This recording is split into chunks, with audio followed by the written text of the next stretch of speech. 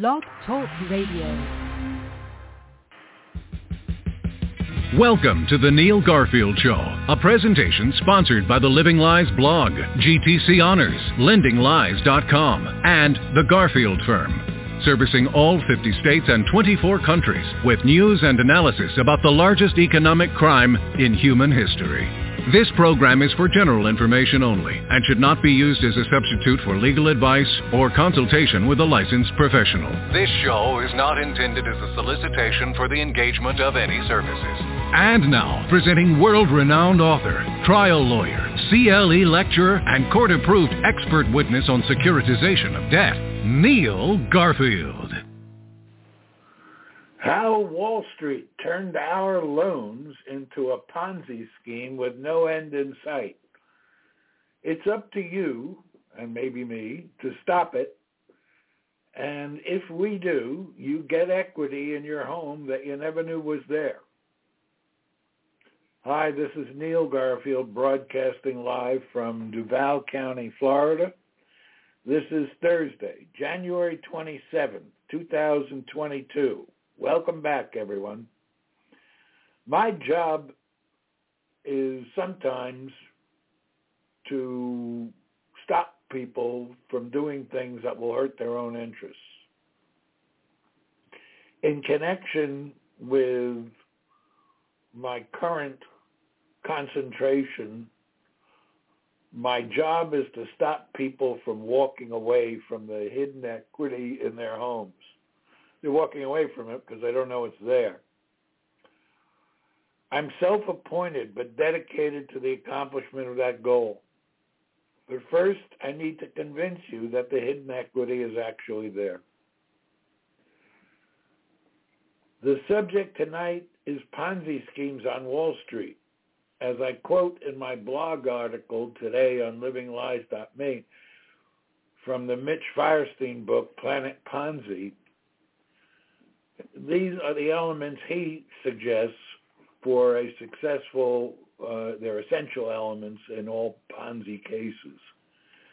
Mounting debt because each investor is owed back their money, crappy or non-existent assets that are described but not owned, deceitful accounting as though something is there when it is not there, toothless regulation because of revolving door employment between regulators and the banks that they're supposed to be regulating, a get-rich-quick culture together with an array of inappropriate incentives to both victims and players, stupid, lazy investors who should be better informed, an astonishing phenomenon of self-delusion. The SEC also defines Ponzi schemes, adding these elements.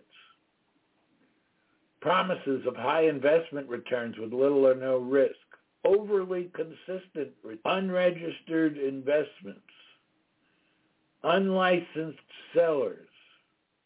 Every homeowner in the world has been approached by phone call, text, email, a knock on the door, by people who are not licensed to purchase a financial product that was called a loan. Secretive or complex strategies. That's the whole cover story for securitization. Issues with paperwork, account statement errors, and other issues. Lost notes and a variety of things like substituting a payment history for the actual loan account,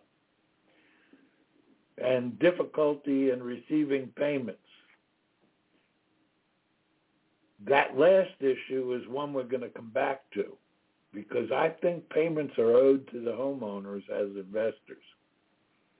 And I think their continued payment continues the real contract that could be available through reformation that might avoid the application of the statute of limitations.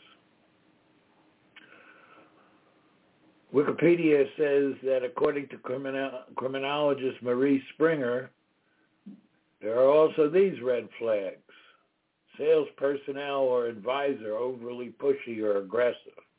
That certainly happened in the demographics of poor neighborhoods, people with English language problems,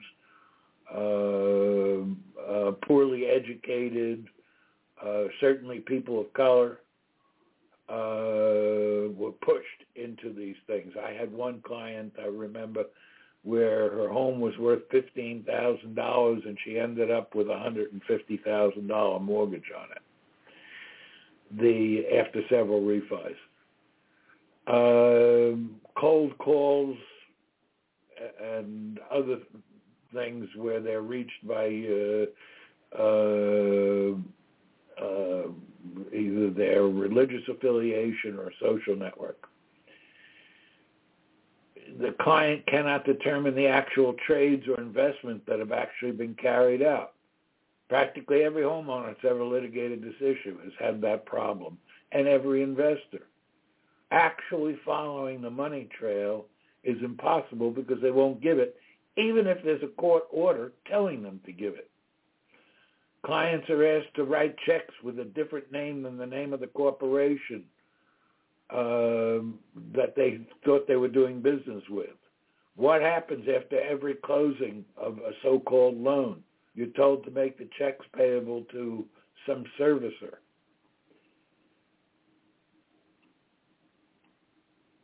Plenty of people have called the Wall Street entry into the lending marketplace a Ponzi scheme. This show is not going to be a revelation of what has already been revealed.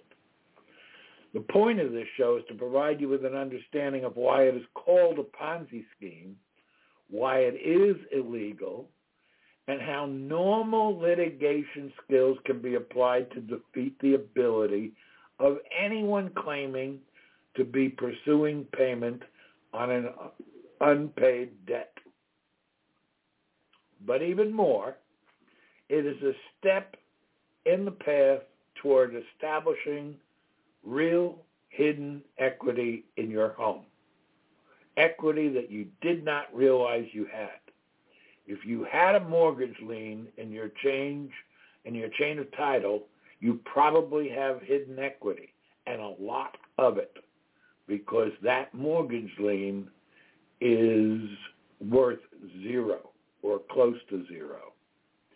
So in 1975, the number of different types of consumer or mortgage loans altogether, count them up, was 5. In 1983 came the start of what Wall Street called securitization of debt, and by the early 2000s, the number of different types of loans had ballooned. It depends upon who you talk to, somewhere between 350 and 500.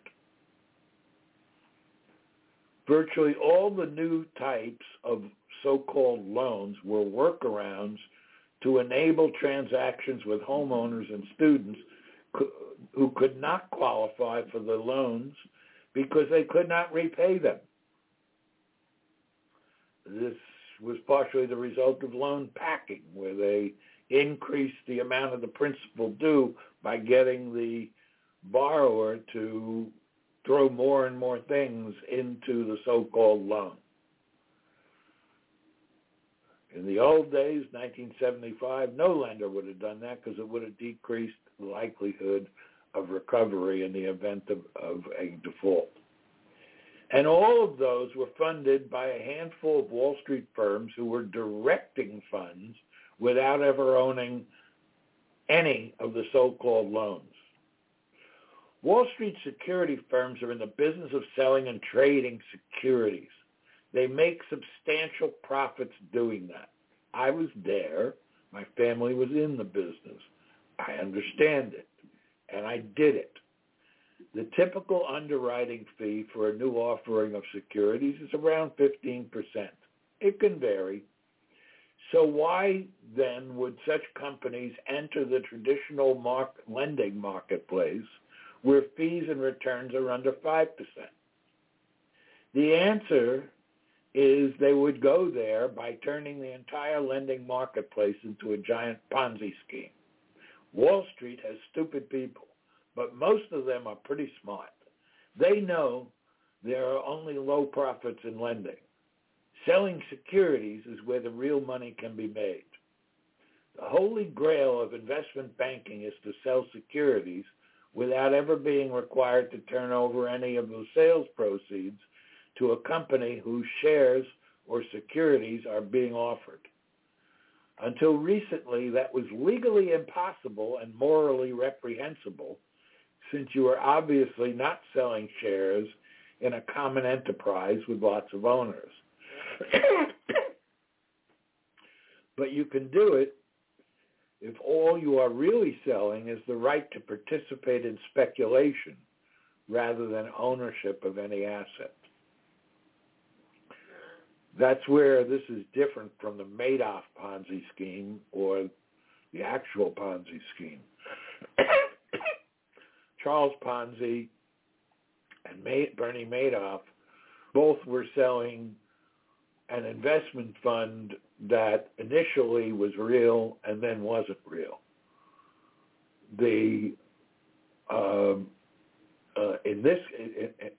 So investors who thought that they were purchasing into the investment fund thought that they were purchasing a percentage interest in stocks, bonds, hedge products, and so forth. In this case, investors knew that they were not buying the loans or loan accounts or debts or obligations of homeowners. They knew that. And the selling point for them is that by not buying that, they were not lenders and therefore not subject to lending laws. The loan account is the asset. If that is not sold, then any securities sold that refer to the existence of the loan account are not ownership interests in the loan account. That sounds like double talk, I know. It's simply this. There is no loan if there is no loan account. If somebody is not showing an unpaid loan on their accounting ledgers that they paid for, then there is no loan account. And therefore, there's nothing to enforce. What that also means, if you go forward beyond that, is that you may be able to get rid of the lien entirely. And in fact, you may be owed money by the investment bank. And your continued payments, which go to the benefit of the investment bank, may be all subject to recovery, or they may be consideration you're paying for the share of the revenues that were generated by the sales of speculative securities that could have only happened if you signed a note and mortgage. They're selling shares of speculation about the very existence of the debt and the loan account, and in the reports issued by the investment banks themselves about performance of the referenced loan account, regardless of whether it exists or not. The amount of speculative money generated by sales of speculative interests far exceeds the amount of money generated through sales of shares of an actual loan account. That's why they don't sell the loan account. That means they were creating sales revenue far exceeding the amount of any transaction with any consumer or homeowner. So the investment bank sold speculative shares rather than actual shares in the loan. And that is why when you push them, they cannot come up with any proof of payment for the so-called loan. There is no payment for the loan because there was no sale of the loan. And there is no loan account to sell because that would get in the way of the sale of speculative securities. So they needed to fake the loan account. And that is why all those transfers, assignments, allonges, and other instruments and statements, notices, etc., were all false, fabricated, and robo-signed. It was a lie, and nobody wanted to go to jail for perjury. So machines did it. This produced actors who were posing as lenders to fuel the sale of securities. None of them had any actual stake in the outcome of performance on the promise to pay issued by the consumer or the homeowner. That changed the deal entirely without informing the consumer or the homeowner. It also violated many laws on both state and federal levels and many rules and regulations. And it created a void between the value of the house and the value of the mortgage lien, which, as I said before, was zero or nearly zero. I say it was zero because no mortgage lien can be enforced without an unpaid loan account. No such loan account, paid or unpaid, exists. Not in the world of securitization, because they don't need one or want one. All parties are fully paid and satisfied through the sales of securities, and all victim investors are paid for a while by the continued sale of new speculative shares involving transactions that have nothing to do with you. Excuse me. The business plan for a traditional or conventional loan is simple. The lender gives the borrower money in exchange for a promise to repay the money with interest. The profit is in the interest payments. Sometimes origination fees are charged, adding to revenue of the lender. After deducting expenses, the lender is left with a profit on which it pays taxes. Pretty simple. The success of the business plan for a lender is entirely based on the ability of the lender to select borrowers who are likely to repay the loan, including all principal and all interest due. Borrowers know this and actually rely on it, and according to federal law, the Truth in Lending Act, they're entitled to rely on the lender's assessment of the viability of the transaction. In finance terms, this is called the interest of the counterparty in making sure that the deal succeeds. It is the basis and foundation for what we call free market forces, the existence of countervailing interests, borrower and lender, making corrections in the marketplace through bargaining based on transparent information, all without government intervention. That's what free market people are all about, and they're right, when the market is free.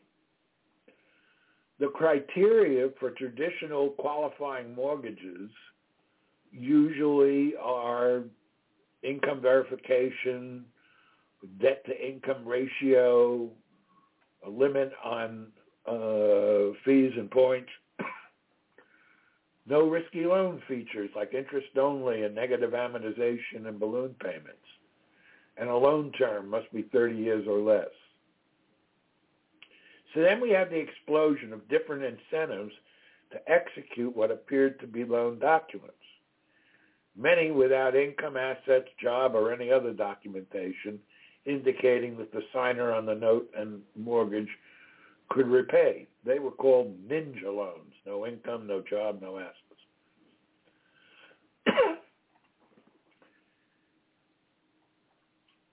Someone in California actually proved the point that a dog could get a mortgage loan. I think that was in 2005. Most loans were priced above market rates.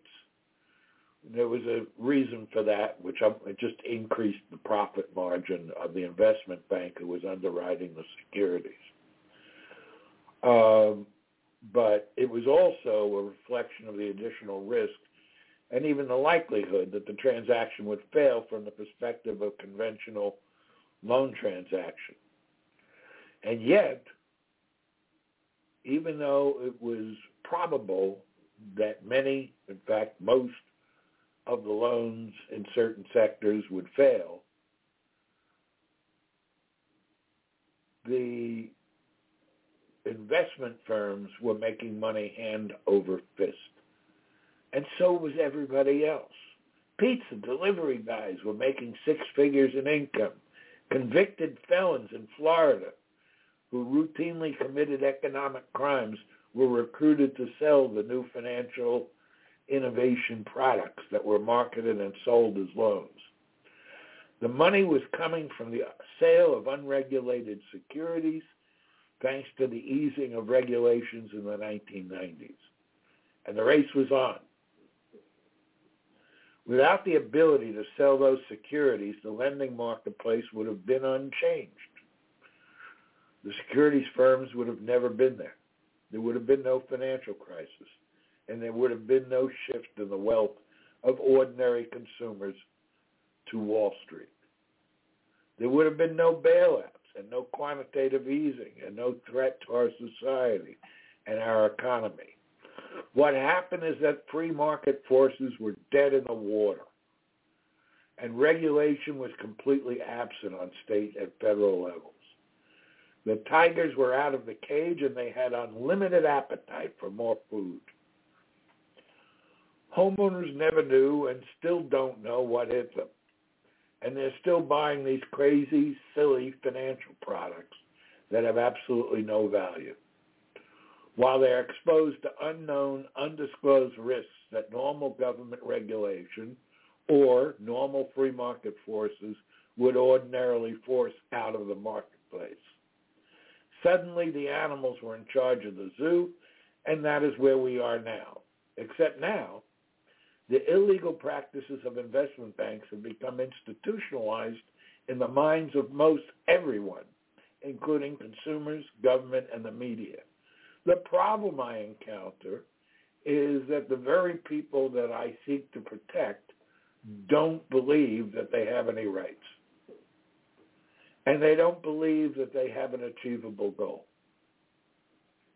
They're wrong on both counts, and that's what I've been working against since 2006, when I first started writing about it as a freelance writer, and then later in 2007 on my own blog, well in advance of the 2008 crash. Like others, I was predicting the crash and even correctly gave the order in which the mid-level investment banks would fail based upon the amount of leverage they were using. Leverage is the finance word for loans, and yes, they were taking out loans. Those mid-level brand names like Lehman, Bear Stearns, Merrill Lynch were caught up in the belief that they were making money while they were headed straight for bankruptcy. It was an unprecedented level of self-delusion fueled in part by what appeared to be high levels of income. The loans, the transactions that were labeled as loans were never sold. It was only speculative interest about the loans that were sold using data from applications as the reference point. Most homeowners never knew and still don't know that but for the sale of multiple levels of securities, producing multiple levels of revenues, exponentially more than the amount of their transaction, the transaction would never have happened at all. The funding would be absent, and the risks of loss would have been eliminated.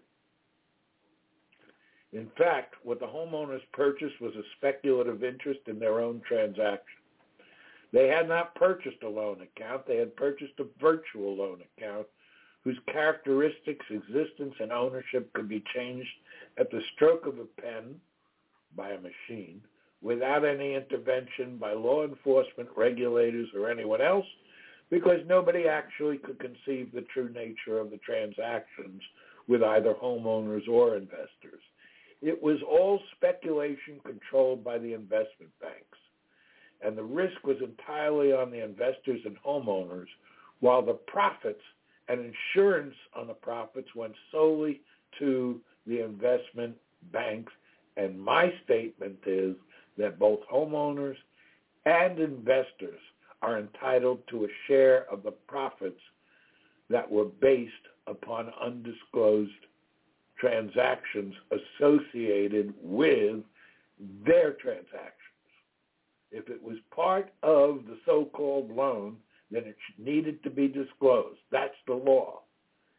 And if it was part of that and it wasn't disclosed, then the transaction should be reformed and the homeowner should receive their reasonable share of the revenues and profits generated through the sale of the speculative securities, without which the loan would never have occurred.